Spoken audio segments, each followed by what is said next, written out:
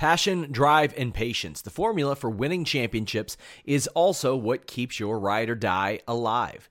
eBay Motors has everything you need to maintain your vehicle and level it up to peak performance. Superchargers, roof racks, exhaust kits, LED headlights, and more. Whether you're into speed, power, or style, eBay Motors has you covered. With over 122 million parts for your number one ride or die, you'll always find exactly what you're looking for. And with eBay Guaranteed Fit, your part is guaranteed to fit your ride every time or your money back. Because with eBay Motors, you're burning rubber, not cash. With all the parts you'll need at the prices you want, it's easy to make your car the MVP and bring home huge wins. Keep your ride or die alive at ebaymotors.com. Eligible items only. Exclusions apply. This is the story of the one. As head of maintenance at a concert hall, he knows the show must always go on. That's why he works behind the scenes, ensuring every light is working, the HVAC is humming, and his facility shines. With Grainger's supplies and solutions for every challenge he faces, plus 24/7 customer support, his venue never misses a beat. Call quickgrainger.com or just stop by. Grainger, for the ones who get it done. Hello, welcome everyone to the Spotlight interview series. I'm Jeremy Lambert, joined as always by Steven Jensen, and with us today, competing this Sunday in Tampa, Florida against Impact superstar Josh Alexander, we have Carl Fredericks on the show. Carl, how you doing, man? I'm doing good. How are you guys doing? Doing well. I probably should have called Josh an Impact wrestler. There's only one company that does superstars from what I've been told, so apologies to Josh. Carl, how are you feeling about this? What's that? I don't know the rules with all that. So. People will get mad at me about it. I'm just a wrestler, you know? So are you a wrestler, a sports entertainer, a superstar? What do you identify as, Carl? I'm a rock star, man. That's what I am.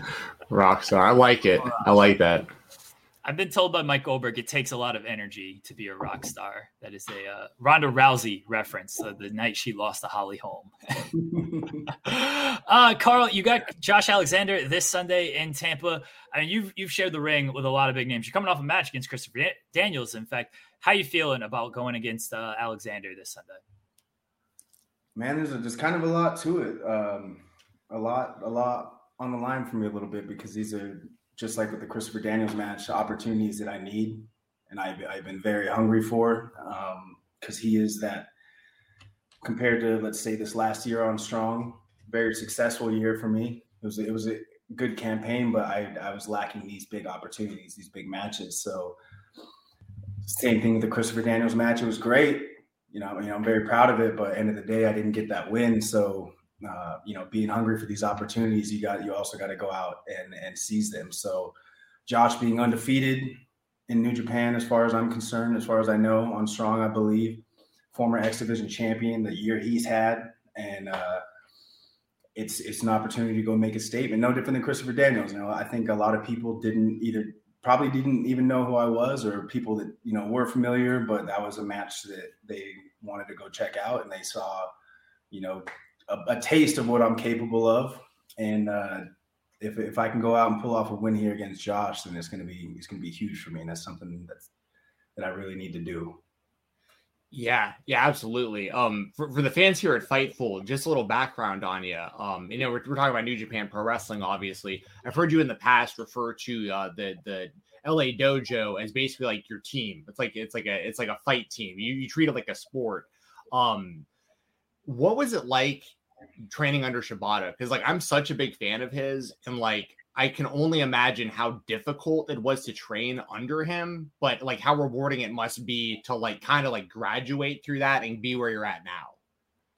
Man, it was all of the good, the absolute best hard things that you can imagine. The reason you're asking this question, it was an honor. It's been an honor, and luckily that's still, he's like our dad. So that's someone that's always looking to improve us in our own specific ways. But goddamn, was it hard, and then a lot of it too was just going back down to the basics of pro wrestling, and then rolling and doing jiu-jitsu for the first time. and then kickboxing, and then back to natural wrestling, like, in ways that I haven't since I was in like middle school. And the first several months were just that stuff. So I think the rewarding stuff came obviously through the pain and like the physical condition, because we got to a point, and I'm not there right now, I'll tell you that. I did not stay in this shit, but it got to a point where, 500, 700 squats, things like that. Kids would come in for the camps, and, Alex Clark and I would run the camps, and we would do what we thought were easy workouts, and we'd have one kid got rhabdo at a seminar, was pissing blood for like a week just from lactic acid build in his quads. Wow. Someone always pukes, someone always quits. And I'm not, nothing, especially, I will say this, every kid that's puked in the dojo, we have a puke bucket after the first camp. We didn't have a puke bucket. I think Shibata-san called it puke box, a little trash can. The first time somebody missed, but he cleaned it up himself and then went right back to the workout. And then everyone else has puked successfully in the puke box. And then they'd come back and finish the camp. But we were at a point where just these fucking ridiculous workout, like something that you would have to pay me. Like if you wanted me to go do one of those workouts today, like you're slipping me $100 minimum, just for me to try. But that was like normal, so we'd be for that time period. And trust me, man, like just I think of it now and it kind of gives me a little bit of anxiety, but like just the amount of focus. And like when you said you listened to the interview I did with Shining Wizards, and I mentioned, I've done it a couple of times. I mentioned I used to be much more full of piss and vinegar, but that came from, I was waking up every day and beating the shit out of my roommates, getting the shit beat out of me by my roommates. We're doing these crazy workouts where, we're coming home afterwards, we're watching film with Shibata-san, as old as it gets. And then we're watching the current Young Lions, and we're sitting there, and it's like we're in the film room, like on a football team, and no different. We're watching film, and we're getting that feel from him, like, so like this is your competition. Like before we went to that first G1, it was like we're gonna go to Japan. You guys are gonna fight these fucking boys, and you're gonna beat these boys. And that was that whole thing. It was like we were well-oiled machines. Probably a bit of the human side up here was turned off for a bit. It's on now. But yeah, man, it was like it was cool though, because during that time, especially as a young lion, because of like the restrictions you have on like your real life, you're locked into that mode. So it was, you either, you give in and go with the flow of that rapid, or you can try and fight it and cling on to whatever, but like the cool cling on to whatever bits of like your yourself or your personal stuff you want to cling on to. But for the three of us, we bought into Shibata-ism. We bought into New Japan Pro Wrestling. We bought into everything that was taught to us, and we've run with it. What's going through your mind when he first makes the surprise appearance against Zack Sabre, and then has the wrestling match? Like, you're watching your mentor, and many people, I think himself included, are like, he's never going to wrestle again. And then you see him do this appearance, and then you see him do this match, and he says before the match, like, I'm going to take a bump. Like, you're not holding me back on this. Like, watching that from, one, your perspective as a fan, and two, your perspective as like his young lion, like, what's going through your mind when you see that? Man, both times. The first time, I remember the Zack Sabre, the exhibition, because we didn't know about any of them, of course. That dude, like that guy that everyone idolizes, that wrestler, that that quiet, was it like, that's him? Like, dude, like he just does what he wants, But it was really cool waking up. One of the rare occasions that you wake up and see a bunch of notifications on Twitter and things, and they're good. So that was nice. And so then it was like see everything that's going on, because usually I'll catch up, right? Like things will air at like 3:00 a.m. here or whatever. I like to go to the gym in the morning, so I'll 6 or 7 is when I'll get up, and then I'll watch the shows from the night before a couple hours afterwards. But it was exciting, man. So of course, went straight to my line app and texting congratulations and everything. And then the Wrestle Kingdom match, and again, same thing, because it was with Rent, and that's someone, he's in the dojo. He's one of us, and watching that, the people's reactions, his reactions afterwards, and just because the match was fucking great, match was awesome. So it was plenty of moments where I think where it would normally be like you get that exciting like kind of chill down your spine when a cool spot or move, something cool happens, and you get that as a fan, that excitement. You react to it. Like for me, everything was kind of like just rushes of like maybe little bits of tear, like the warm in my cheeks. Like I wanted to tear up a little bit, but it was all just good. Like it's probably one of the few times I've watched an entire wrestling match just with like a smile on my face, and I was just in my living room, 7 a.m. quiet by myself, just grinning ear to ear. So it was cool, man. It was special. And it was, coming from meeting him in 2018, thinking, something like that was way out of the realm of possibility at the time. And now, it's happened.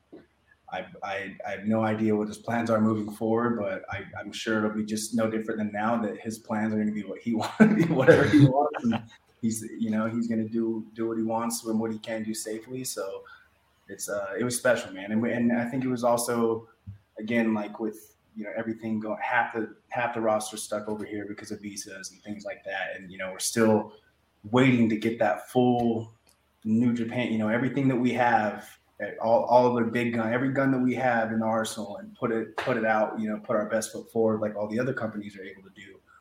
I think it was something that was really big and added a ton of value to Wrestle Kingdom, obviously, Yeah. So it was awesome for him, for him to not only do that, because of injury and everything, but then just here's a guy that's still stepping up for the fucking company. Like I think maybe people miss that part of it a lot too. So here's a guy risking, his health, not the most ideal situation, but that was huge for the company. That was huge for the weekend. So props to Boss Man. He's a man. Yeah. I know you just mentioned that, a few years back, it seemed like out of the realm of possibility given, the injury and all that stuff. Did you have any kind of inklings or hints or anything of like seeing him as often as you did? Like, were there moments where you're like, oh man, this guy's going to get back in the ring? Like, I know it seems like a long shot, but like he really wants to get back in there. I know he was dying to so like our normal day, like he's not a standby coach. The only time he's standing while we're doing drills is if he's got one of those nice whistles with the button. He's got a few because he's broken a few of them, throwing them across the dojo and chewing our asses. But now it's funny because he has the one broken one and it's got like the weakest little like tweet whistle, and it's funny to all of us, him including, because like we remember the day he broke it. Like that was like the first real fucking time he came down. It was what happened? Can you tell us what happened there? Like it was a combination. It was very, very early in the dojo, and we don't know like the cultural the do's and don'ts, essentially, whether it be as young lions, are just like the greedy. It's just like the Japanese way, and because things are very militant, the system. My guess is it's no different than like the way we do. Well, a little different because like we understand, Clark and I especially. Like I get the military. My dad was a police officer. I have a criminal justice degree. Like I get, I played a lot of sports where this is the way the coaches are just. And I had great coaches, and you can't, because of that, like Shibata was never, other than being afraid of workouts, because they're hard, but like, you can't come down on me hard enough as a coach to upset me. You can't, like, that's just good coaching in my eyes. I get it.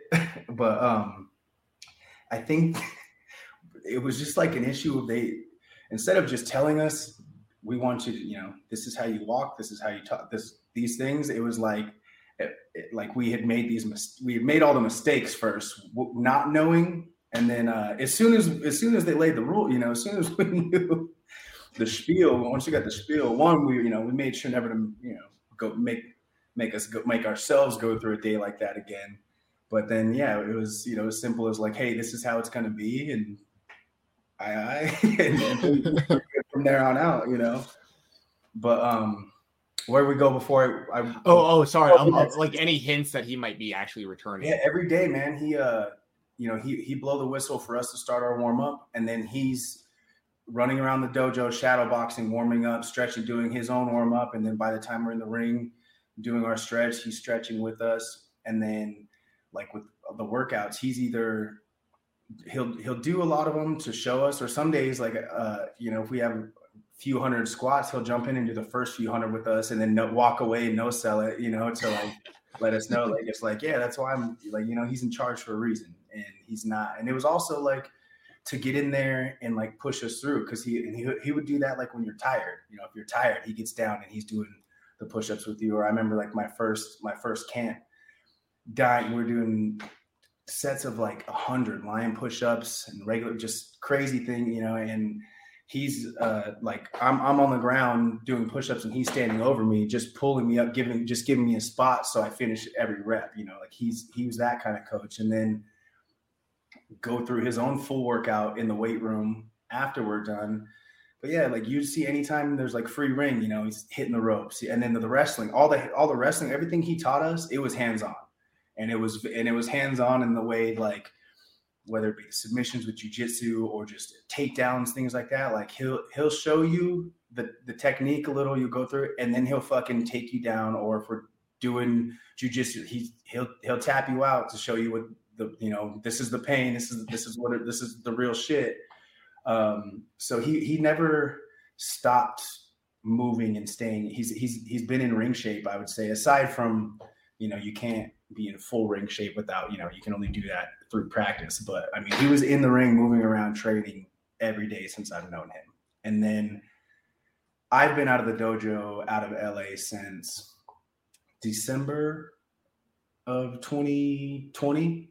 So all of 2021, all the stuff that they were doing, so I had heard days here and there, reports from the boys like, oh, Boss Man was a little froggy in training today, and that. But it was always like they were few and far between, though, it seemed, So like, again, both of those events, like I had no idea, and you just see the announcement, and like the first one with Zach, complete surprise. When the announcement for the second one came, it was like, of course, it was still a surprise to see, but it was like, fuck yeah, You've been part of New Japan Strong since really the beginning, when you guys were running and during the pandemic and everything. What's been your take on the evolution of the show, starting from when you guys were wrestling in front of nobody, and then now you're going to different venues, you're bringing in people like John Moxley is there now. Like, what's been your take on the evolution of the show?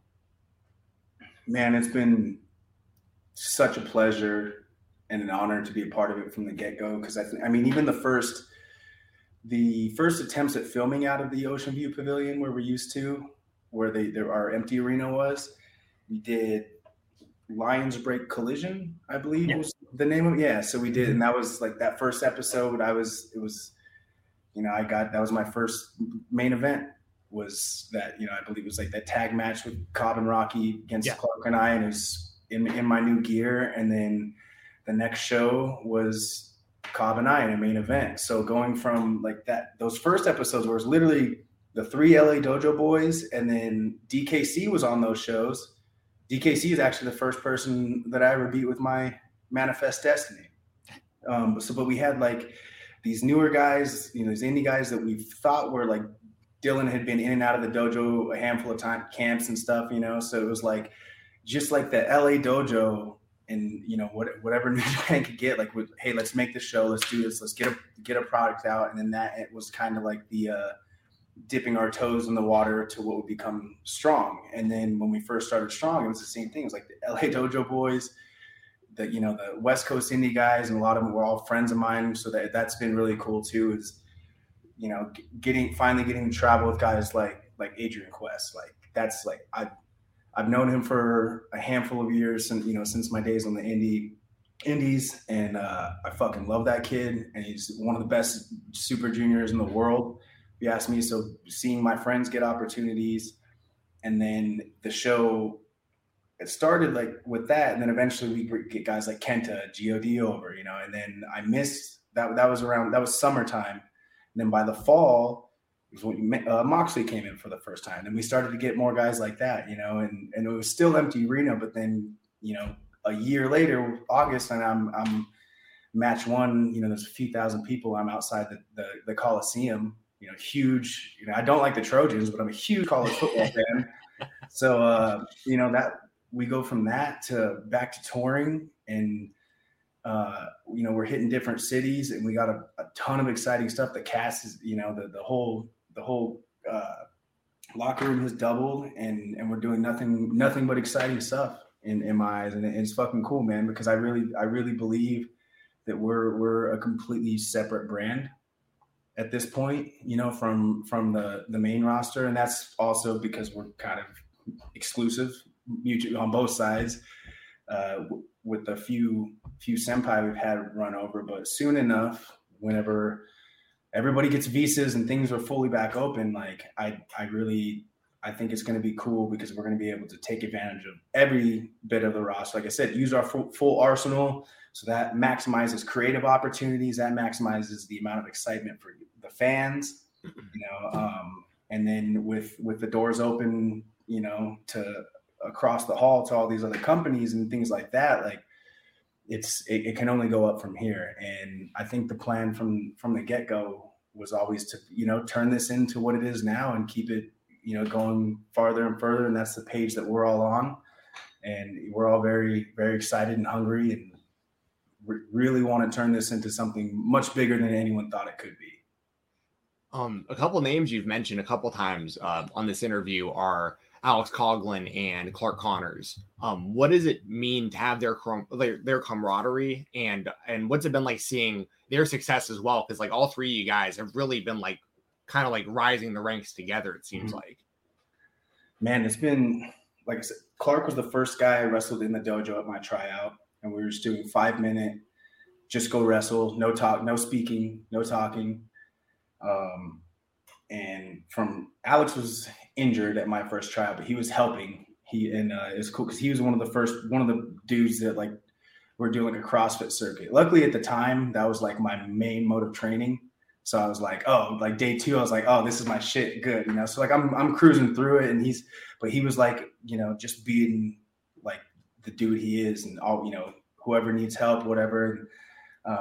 I remember like my first conversation with him was like during the workout, and he's like, "You've done this before, haven't you?" And I was like, "Yeah, this is the bullshit I like, And he's like he's put every 45 plate you can fit on a bar and pick it up a bunch of times, guy, And I like wall balls and shit. And going from where we were to being stripped back down to zero together, and then especially Alex, Clark and I had a few years of experience when we came in, and Alex was very green, like less than 10 matches, I would say. And now he's phenomenal, and he's still nowhere near as good as he's going to be, and so between those two, Clark won that tournament in the last year, and I think that's cool because, I would like to think I set some sort of precedent for the LA dojo, and, being the top young lion and things like that, moving on, and everyone's gone further and beyond, and that so much to the point where like I still like I said in recent interviews, it's like I feel like I've been kind of playing catch up, and like I've been a little stagnant compared to them, which is great though, because having that team mentality, like you got, if you don't fit in, you don't fit in. So the standard is greatness.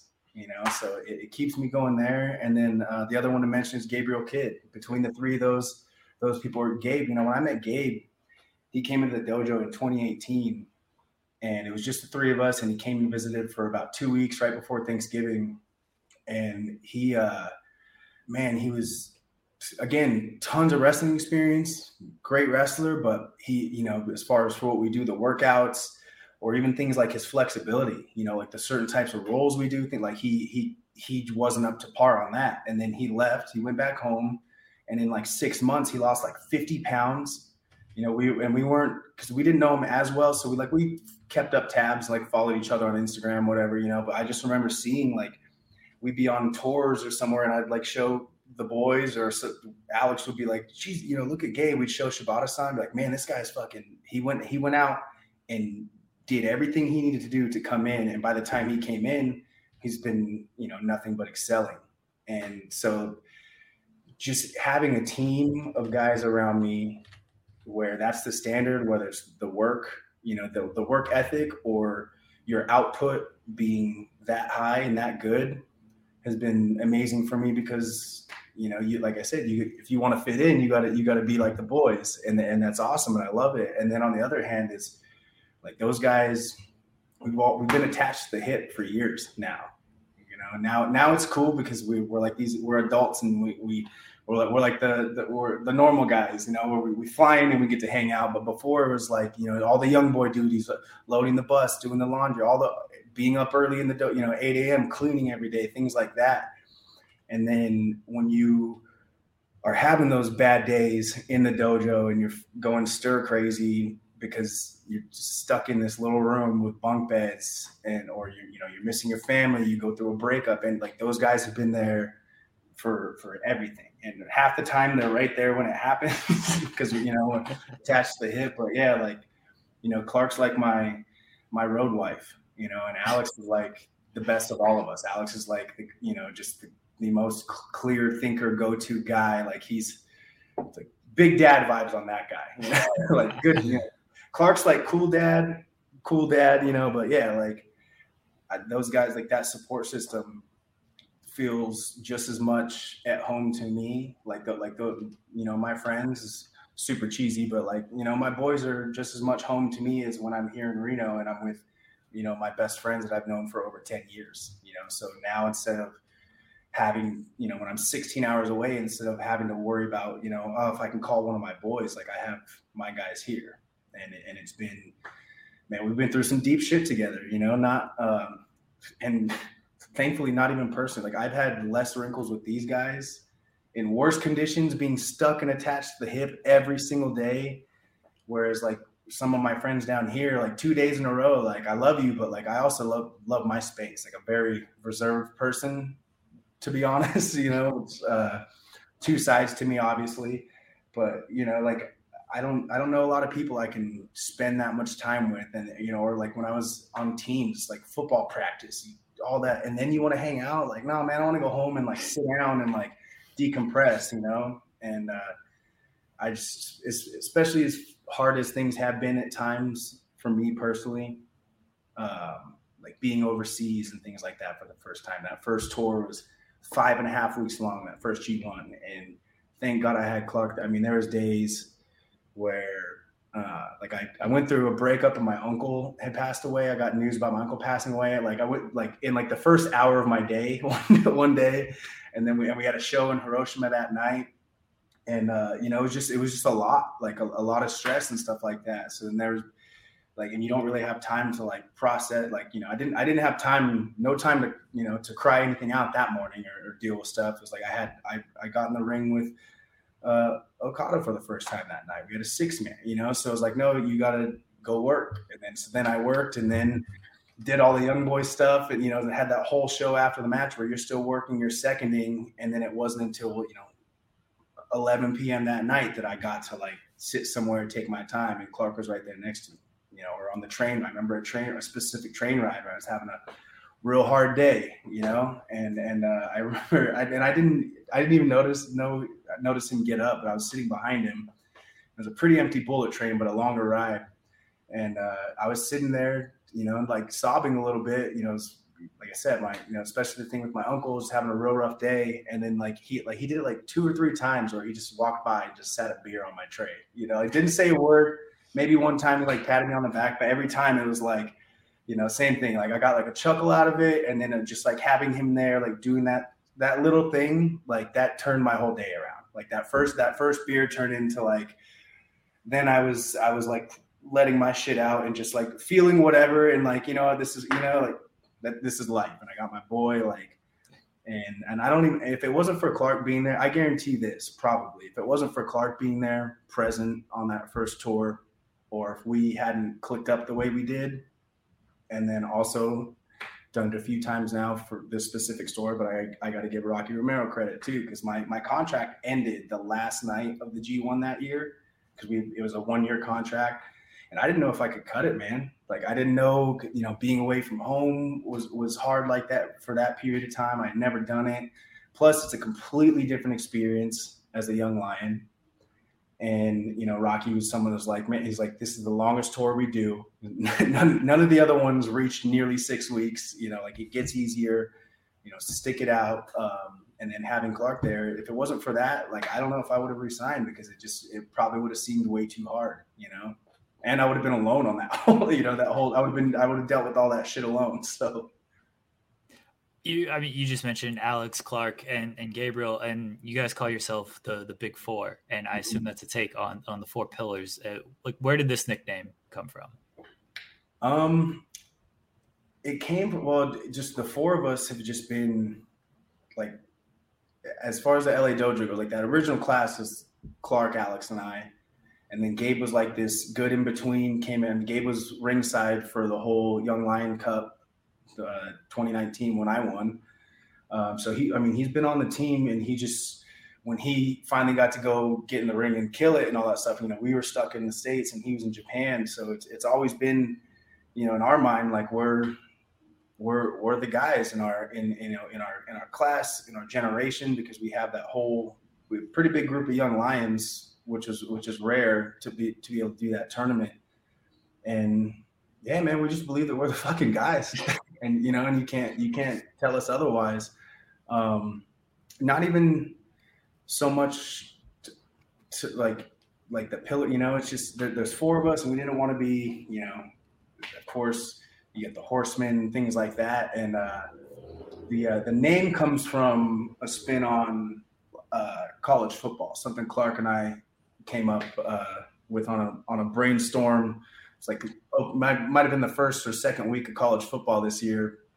Sat at a bar and just, you know, watched a bunch of football, talked wrestling, but, you know, just like the big conferences. You got the Big 12, the Big 10, and we're the Big Four, you know. So those are the, aside from like the SEC, you know, you have all these conferences, but like everyone knows Big 12 football, you know, the Big 10, you know, those things. So we think, you know, in my mind, my description of it would be that, you know, you could line up any of your four guys from anywhere, you know, but we have that, you know, we're Shibata guys, we're LA Dojo, we're New Japan Pro Wrestling, you know, like what we've done to earn our stamps and our stripes is far different than anything anyone else has done, you know. So you have your four, you can have your pillars over there, you can call yourself whatever you want, but we're the Big Four, we're it. So yeah, I love that. It's all that, you know, for us, this is our, I'll speak for me, you know, this is my art, this is my career, this is my sport, you know, but, you know, we're entertainers, and I'm a rock star, you know. I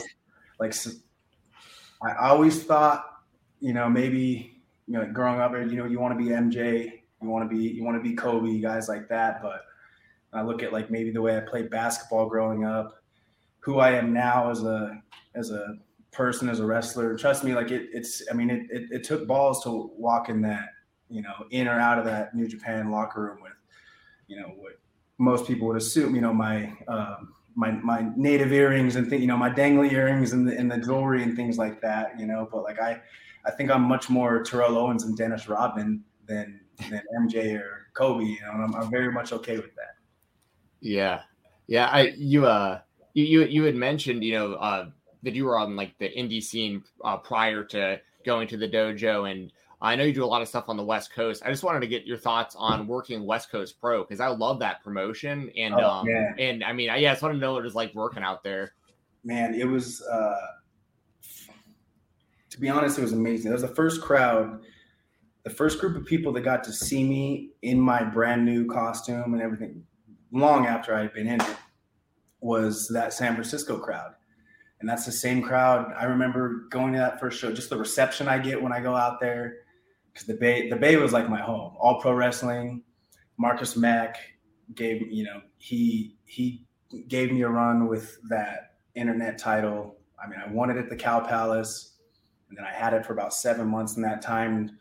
You know, I wrestled. He fed me the fly-ins, and then I got to wrestle Jacob Fatu at the Cow Palace. I lost the title there, you know, in front of a few thousand people. I got to wrestle twice in the Cow Palace in front of thousands. Like, San Francisco's my home. So then, having not been there since 2018, and then getting the reception I did. But I remember as soon as I walked out, I recognized every fan. Like they're all the same people that had been watching me wrestle since 2016 when I was a heel, and they were booing me not because I was a good heel, because I was a year and a half in the business. You know, I had to earn the good heel reactions from them, and I they made me earn it, and now I have it, and that's my home, man. It's been amazing, and what they're doing now, especially because when I came up in 2015, you know, being trained by the Reno Scum and being in the California territory, I remember September 2015, I went to my first WWE tryout, and I remember this one was a little more wrestler heavy. It had quite a few wrestlers, if I recall. I think the second one was the one that had more of like the models and ex-athletes and things like that. But I remember just being so salty because the other wrestlers, when they, you know, we do our stuff, and I like to think I'm pretty good and showed a lot of promise. So the other workers would ask me like, where are you from, man? Where'd you train out of? Where do you wrestle? I'm like, and I couldn't say Reno because no one, you know, it's not like there's no shows or anything out here. So it's like, I wrestled, you know, West Coast, Northern California. And like the look of disgust on their face, like, California, like, where do you wrestle in California? You know, like that. I took that as an insult. You know, I came back home, and in 2017, it was the same thing. They were still APW had doing good stuff, but I think the biggest flaw with them was like they weren't streaming, and they weren't putting, like, there's a whole ton of library stuff that's just not on the internet. And in pro wrestling, especially indie wrestling, if that's the case, it might as well have not happened at all, you know. But with West Coast consistently booking these crazy, like, that's one of the best indie promotions in the country now, which means the world, essentially, you know. So for California, let alone Northern California, to have that, and to see the younger guys in NorCal, they're all, you know, the opportunities they're getting, and now there's a school there too. So for me, like, I have a ton of pride in the West Coast, and especially NorCal. You know, every shoddy little place I wrestled in, you know, like that's I mean, and all the territories have that, you know, but it's important for us, you know, outside of LA to have, especially like some sort of a home base, because now it is becoming like, you know, big territory. You have Defy up north, San Francisco's that legitimate middle ground like it used to be. If we can get back to running major shows at the Cow Palace collectively, the way they do it, you know, I imagine like Prestige, GCW's doing that LA Fights thing. You have Defy, you know, there's a lot of opportunity to make that, you know, a big thing again. I think it's so cool because, you know, that's one of those things that, like, I not as much anymore, and I don't have to. It's cool because we have, you know, Brody King, Jake Atlas, Jungle Boy, Jacob Fatu, you know, everyone, all of the guys from my class, we've all like branched out. We've kind of proven, you know, we have enough proof that, like, yeah, there's good wrestling out here. And then now the scene's thriving bigger than it was when we were active in it. I mean, it's only good because it used to be something I used to, you know, whether it be just the West Coast wrestling, all that, because, you know, I took a lot of pride in that because, you know, yeah, I might have wrestled Jeff Cobb in front of like 8 people in Santa Cruz in 2016, but, you know, there was still, you know, 3 other people on that card that I know were going to go off and do things, and Jeff and I are doing pretty good, I would say, you know, like, but yeah, it was something that I was always so salty about it because there was no love for the West Coast out here, you know, and I felt like I remember I wanted to run angles. Like, I would talk to Fatu after shows and just think of these creative things. And this was like, indie wrestling was much less like cooperative at the time as well. But I was like, man, we need to show up somewhere on the East Coast on some. This is the story of the one. As head of maintenance at a concert hall, he knows the show must always go on. That's why he works behind the scenes, ensuring every light is working, the HVAC is humming, and his facility shines. With Grainger's supplies and solutions for every challenge he faces, plus 24/7 customer support, his venue never misses a beat. Call quickgrainger.com or just stop by. Grainger, for the ones who get it done. Like, you ain't got no love for Death Row Records shit. Like, right. Shit. Like, because I just know there's a story there. If you ask me, I think it's easy money. That's an easy invasion. That's good business if you ask me. Although I will say this, I have no interest in fucking booking or running or doing anything other than showing up to work and wrestling. Hey, I think it's also easy if money. Someone hears this and takes this idea, just give me some credit. Just give me like a little bit of love, and I'm happy. Send the royalty check. It'll be good. Whatever they get off the angle. Just give this interview a shout out, and like that's good enough for me because there you go. I don't have it with me. Shout out to everybody who tries to do anything in the business aspect of this pro wrestling. I mean, a lot of you guys shouldn't be, but if it wasn't for you, it wasn't going to be me doing it. So. I do think that's easy money. I think that'd be a great idea. Another great idea that I think should happen is, Jacob Fatu just recently beat AJ Gray for that West Coast Pro Championship. And I think you and Fatu would be a pretty banger matchup over there. I'm just saying, for that title. I'm 0-2 and I need to get one back. And I know if I can get one back and I'm tenfold, I've always been good. I would like to think good enough, whatever. But, the guy that Fatu is standing across the ring from now is much different than the guy that he stood across the ring from and beat before, because now I'll wrestle Suzuki every day if you want me to. Is my body going to like it? Am I going to be enthusiastic? No, I'm not going to be enthusiastic about it, but this is what we do. We had it beaten into us for well over a year, 6 days a week. We're fucking killers in this dojo. So I'm ready to stand and bang with a guy like that. Whereas before, maybe it was only, it was me being faster, more athletic, maybe not more athletic because he does all kinds of crazy shit as well. But I don't have to game plan as much. Now I can go out and fight. So if he's got that strap, and there's opportunities there because I'm sure the boys, I'm sure Scott, people will hear this. So, I'm only an hour-long flight away. So there you go. You mentioned you see yourself as like Rodman, Terrell Owens, 2 Hall of Famers, by the way, 2 Hall of Famers. And maybe not so much Jordan, Kobe. You've shared the ring with guys who were considered Jordan, Kobe, and like Tanahashi and Okada.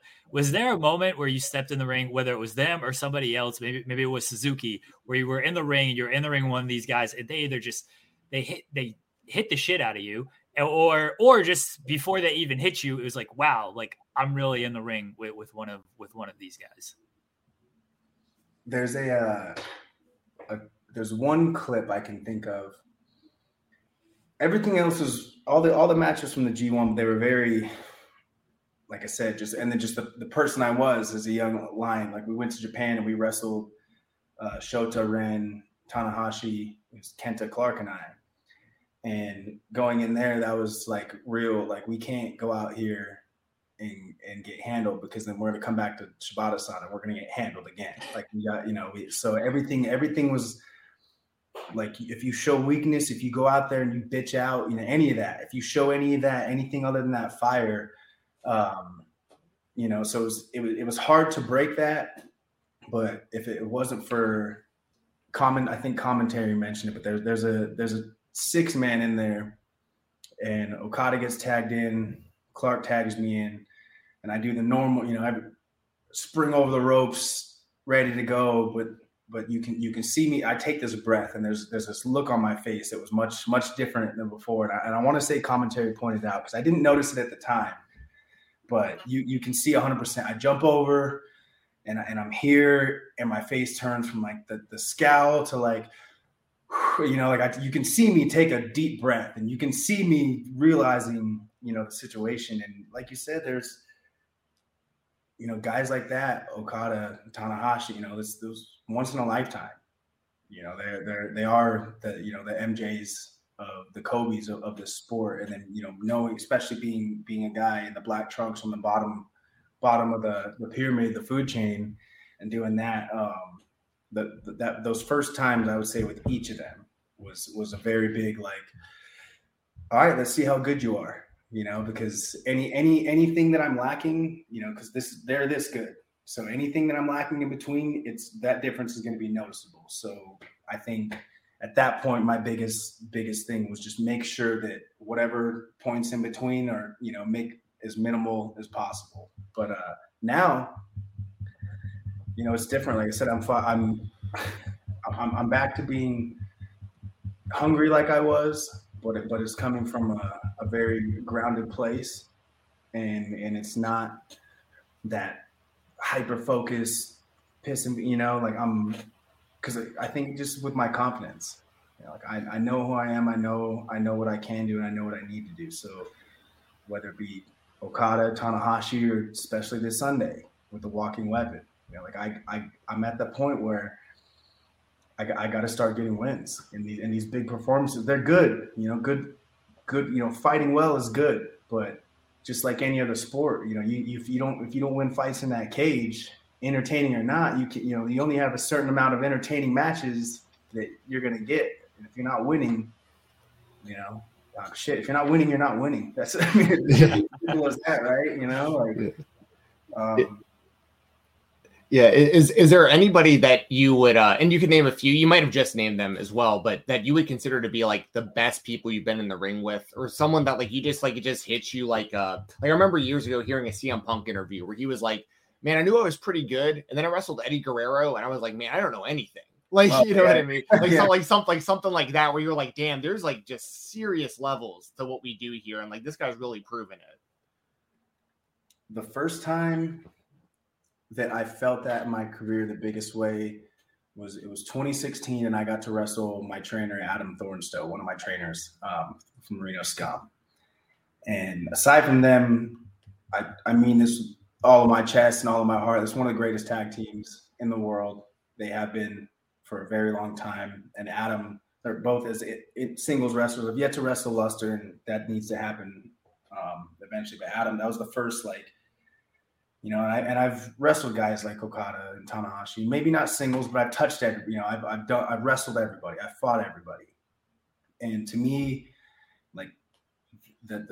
whether it be the smooth, everything, Adam's just as good as everybody that I get in the ring with right now, everybody I've been in the ring with. And then there's, those GOAT levels, Tana and Okada, you can feel that, but I feel that every time I get in the ring with anybody on this company. And it's tough, man. I'm, this is the political answer, but I'm tough on these questions because everybody's so of course, you get, or at least I would say you get to a certain level, and I'd like to think that I'm at that level, we're up in the majors here, but everybody's so fucking good, and I'm sure that, and that's what I want too. I would hope, I want to get in the ring with another athlete that I've never touched before and be like, fuck, that guy was good, and then, cause you're going to, even if you might feel matched or whatever on the level, I always learn, I always learn something and come out better on that end. But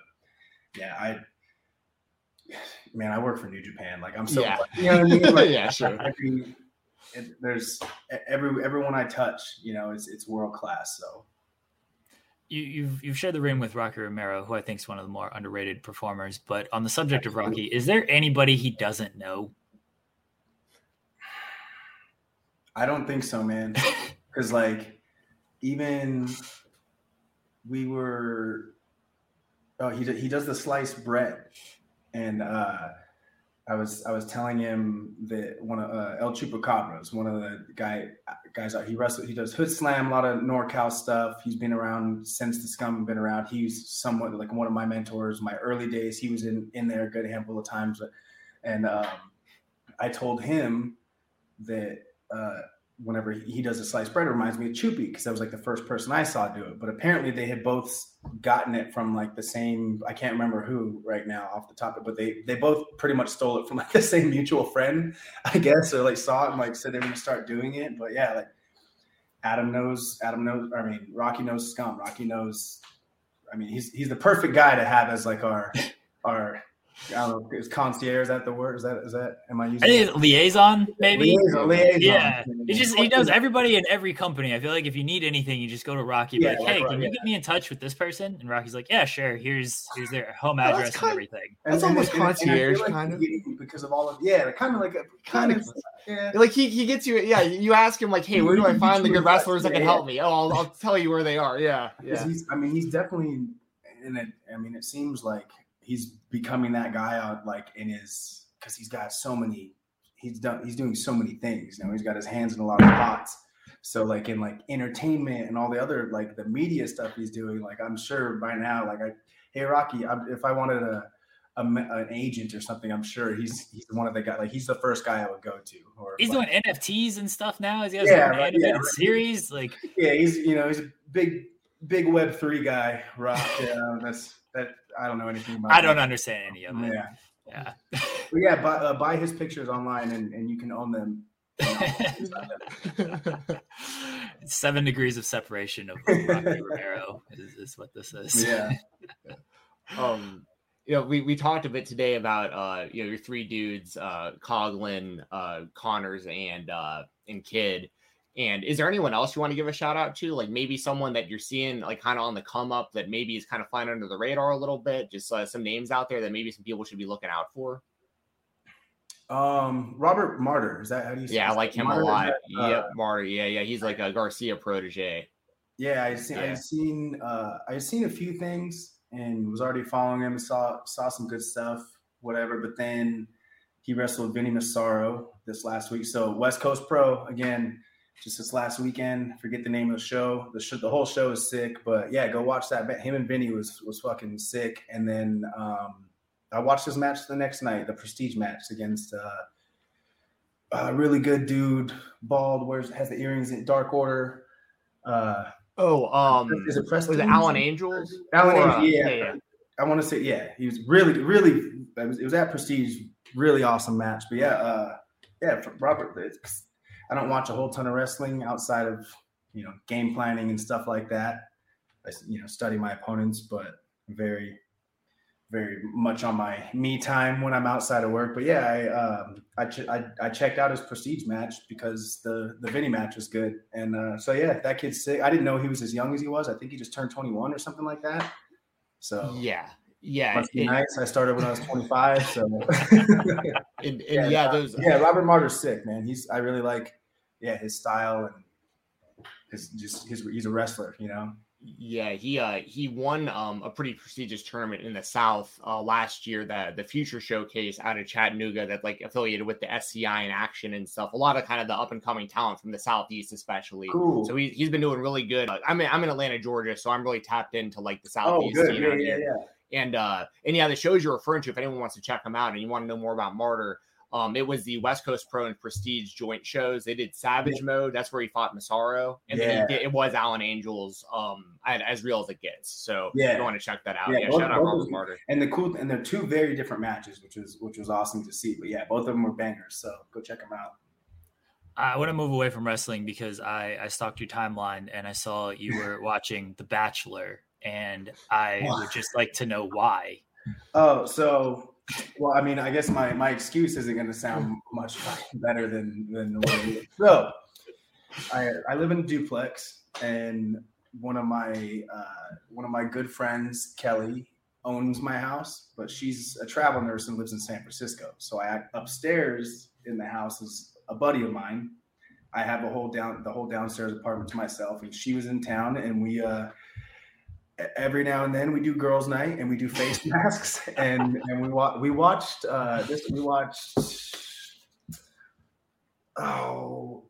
it's a Cameron Diaz movie, like a 2002 rom-com. It was fucking funny. It was good. It was really good. The Sweetest Thing. Oh, that's actually a very good movie. I didn't know that it was like over the top and like, I didn't know it was right. I didn't know it was like a parody of itself as well. So I thought it was awesome. But so yeah, I wasn't watching The Bachelor. I went upstairs to have a girls' night and watch a chick flick, and my buddy was finishing The Bachelor. And we watched that last like 30 minutes, and I can't believe it's real life. Like I can't believe this is a real thing that we do, and this girl literally stormed out. It was kind of tight. I mean, shout out to Homeboy. I mean, his life sounds stressful, but you know, it's definitely not the way to be. But so one girl just it was like the final three. One girl just left because she's like he had hooked up with two of the three, so she's like, look, I'm out. And then it's down to two, and then he went to give one a rose, and she's like, no, fuck that, I'm out too. And then the third one was like, wait, so does that mean I won? Like, what happened? And he went out and talked to the second one that left, like, yeah, look, I'm sorry that like I hooked up with them, whatever. Like, I really love you too, essentially. And then the first thing she said, she's like, look, I'm not in the business of like competing for love. I'm like, you are strictly in the business. You're on The Bachelor. It's literally your job right now. Yeah, and I don't know, I mean, not to say that like I'm this enlightened dude by any means, but I see stuff like that, and I mean, it's just so, I think it's so bad for just our society. You know, like it's not good for our culture.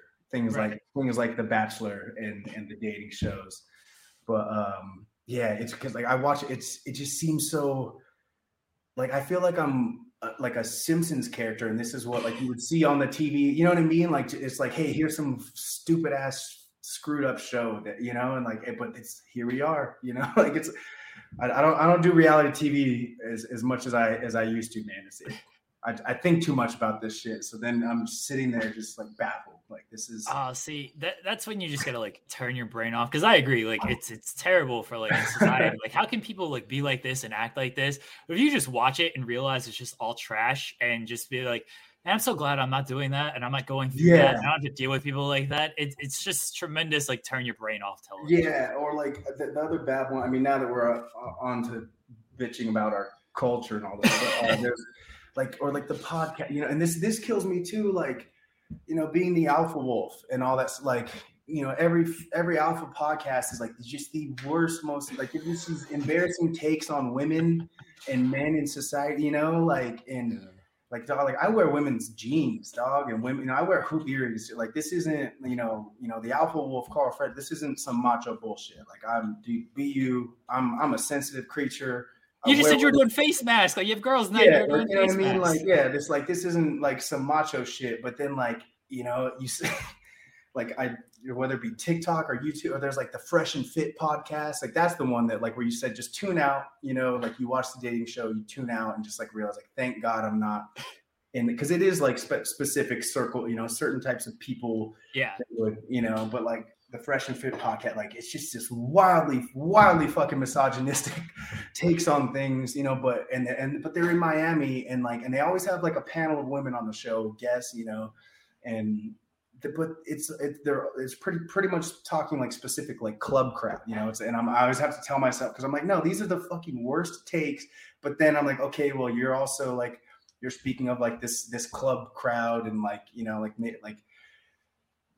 the values are much different, you know, like on that. And so like, I'm like, I have to separate. I'm like, you know, I don't even live in that world. It's like, I don't come across people like that. So like, that's not the dating world that I have to deal with. So I can step back and do that. But I also, I'm much better off because I can't turn my brain off to enjoy stuff. Like I would have never watched that 30 minutes of The Bachelor if I didn't have to. And then my friend Kelly she wanted to watch like the recap episode. He was like, oh, do you want to just watch this? Like, no, I want to watch a fucking movie. I don't want to watch this. Get these people off my screen. Yeah, that's so funny. I'm the same way as you, Carl, where like when I watch that kind of stuff, I'm just over analyzing it so much where I'm like, why are the people like this? Why do people want to be people or want to be like the people that they're seeing here? And it sends like this weird message to society of like, you want to strive, like this is making it, like what you're seeing on TV. So you want to be like these people. And it's like, no, you don't. And it stresses me, like just for the reasons, like I said, I mean, I've become much more reserved over the past 2 years. Like I didn't understand how many followers I had on Twitter after being to Japan like I had, but I had like 10,000. I didn't know it was going to be like, I didn't know that was a lot, you know, but like I deleted that Twitter because I was just, it was a mental health, I needed the break. And that's why I still, you know, I'm very limited. And when it's either posting just as the dude more often than not. And then I plug my wrestling and I interact with my wrestling fans, and that's it, you know, like nothing over the top. But then it is like I see, and I have a niece that's a sophomore in high school now, you know, and I've cut little cousins that are, you know, they're in 8th grade and they're going to be playing football, freshmen, you know, little freshman boys next year. And I just, you know, I think about all the stuff like that we think is important, or what, you know, or like what to aspire to. And it's just like, it bums me out because a lot of it just seems like it, you know, it's like fame or just followers. A lot of like people want followers, but then, you know, like there's no end game behind it other than like, that means people like me, maybe, you know? Yeah.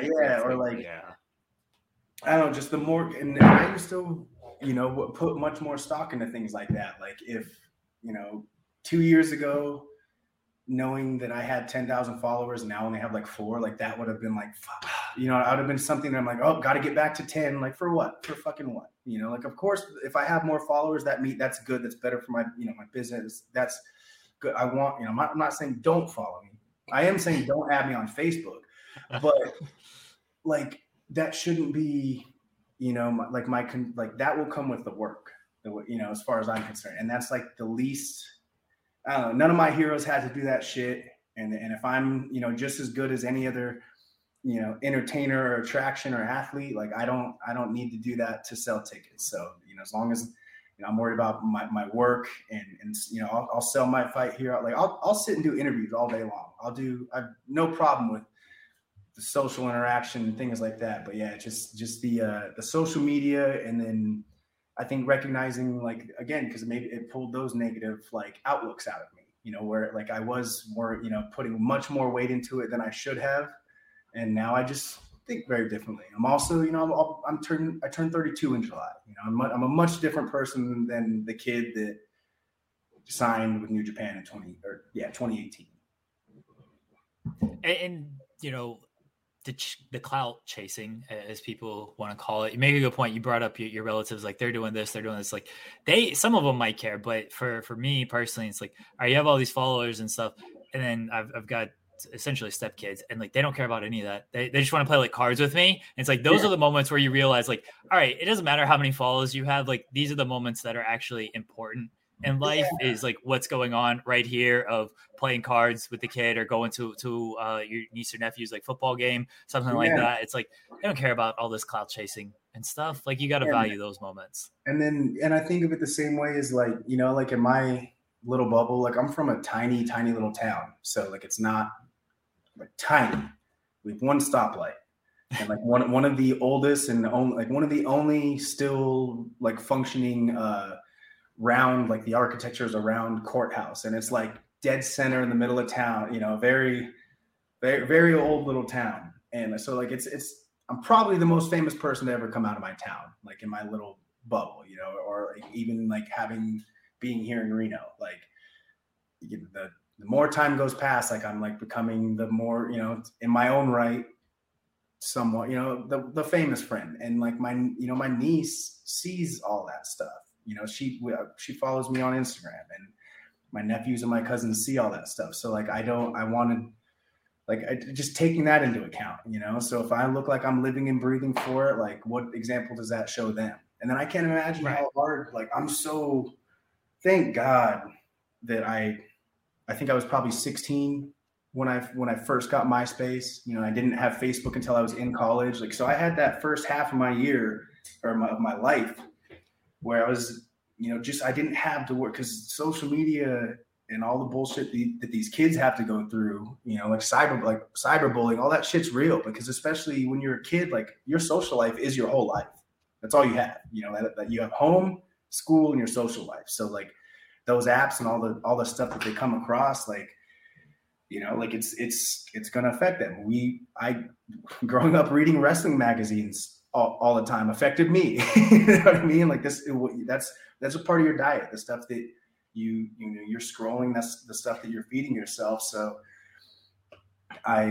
again, not to say that I'm some enlightened human being by any stretch of the imagination, but like I just really, I've in the last year and a half, 2 years, try to be more conscious about like the message I'm sending to like my family and my friends who, might, just really like the Kardashians and really, and I'm like, man, like, don't look up to those people, there's look up to your friends, Yeah. So for what it's worth, I'm 33. Jeremy, you're the same, right? You're right around our age. Yeah. So we're So we all have that same experience of like life before social media, and then like it all hitting us right around like the end of high school, the beginning of college, and that all said, Carl Fredericks _ on Twitter is where you can find Carl Fredericks. But and I was so confused today because I was like, I know I follow him on Twitter. And then I didn't. And I was like, oh, you deleted the last Twitter. I was so confused. Yeah. I know. Yeah. That's even worse. I was like, I should have just muted it.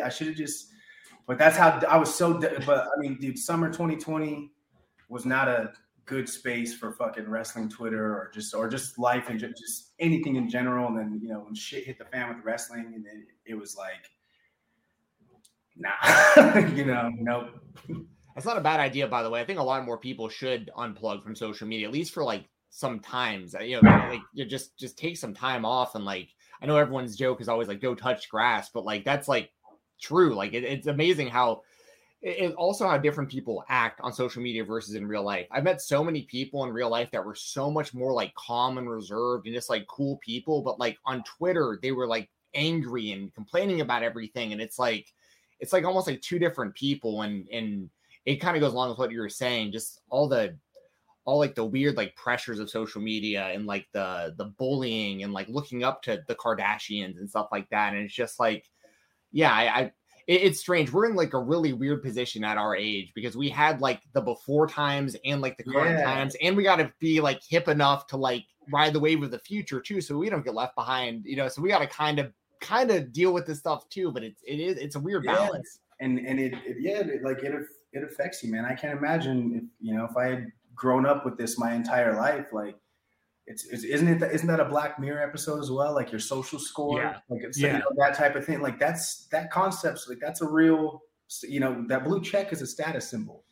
Like I understand that, I recognize that, but I don't fucking care. If I have like I'm down, I want one, cool, but like I don't like.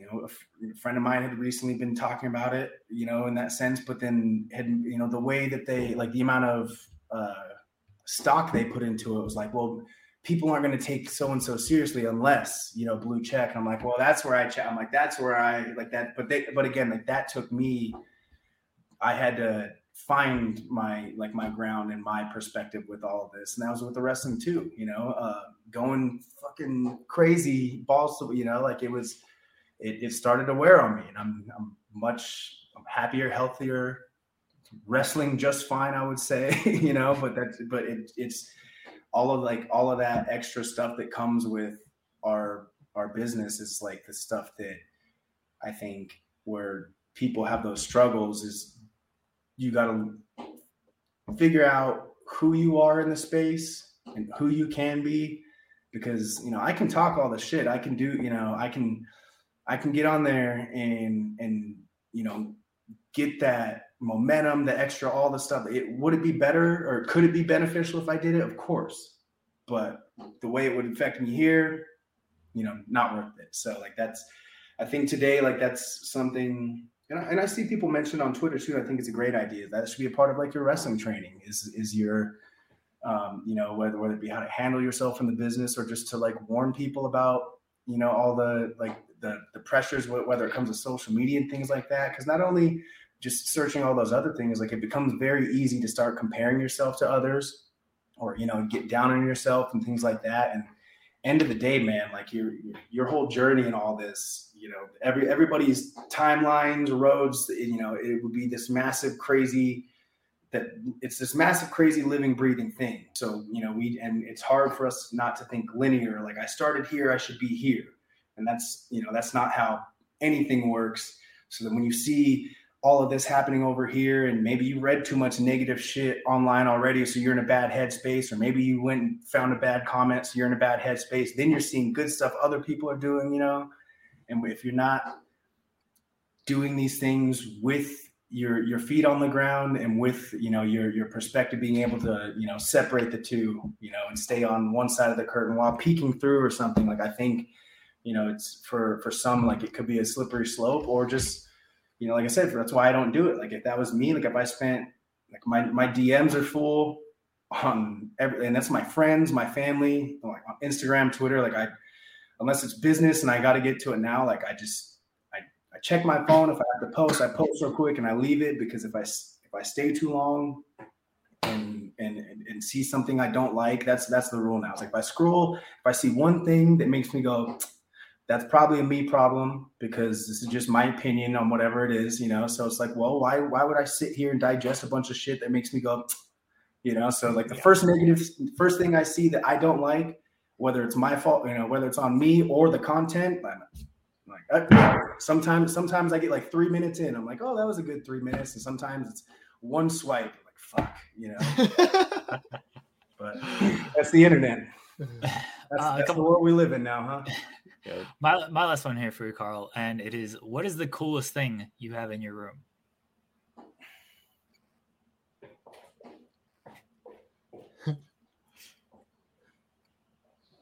I like this has become a thing for us. Yeah, now people are like have like get up. Sometimes it's like right behind them. Sometimes they got to get up and get something. There we go. Okay, what you're gonna have to explain this. This is Annabelle. It's my Annabelle doll. Oh, okay. She sits literally right next to my bed where I sleep. I love the if you've seen the Conjuring movies or any of this, the warning, positively do not open. My favorite thing is the door doesn't shut. It doesn't. And then I think the coolest detail, or did I lose it already? Yeah, I must have. I used to have, it came with at least the little note that said, "Come find me," like the hide and seek note that like the dad and her were playing in the beginning. But yeah, my brother-in-law got me this for Christmas last year. Yeah, my room pretty much has, I've got I don't have a lot of objects. Like, I don't own stuff. So like if I wanted to move tomorrow, like I could just sell my bed, just throw my clothes in my car. I have this, a few pop dolls, a guitar, and my DJ gear, my laptop. So like that's it. This is like one of the only like things I own, I guess. But definitely the coolest in my book.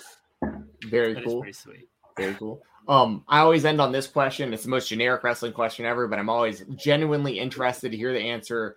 As a wrestling fan, what is your favorite match of all time?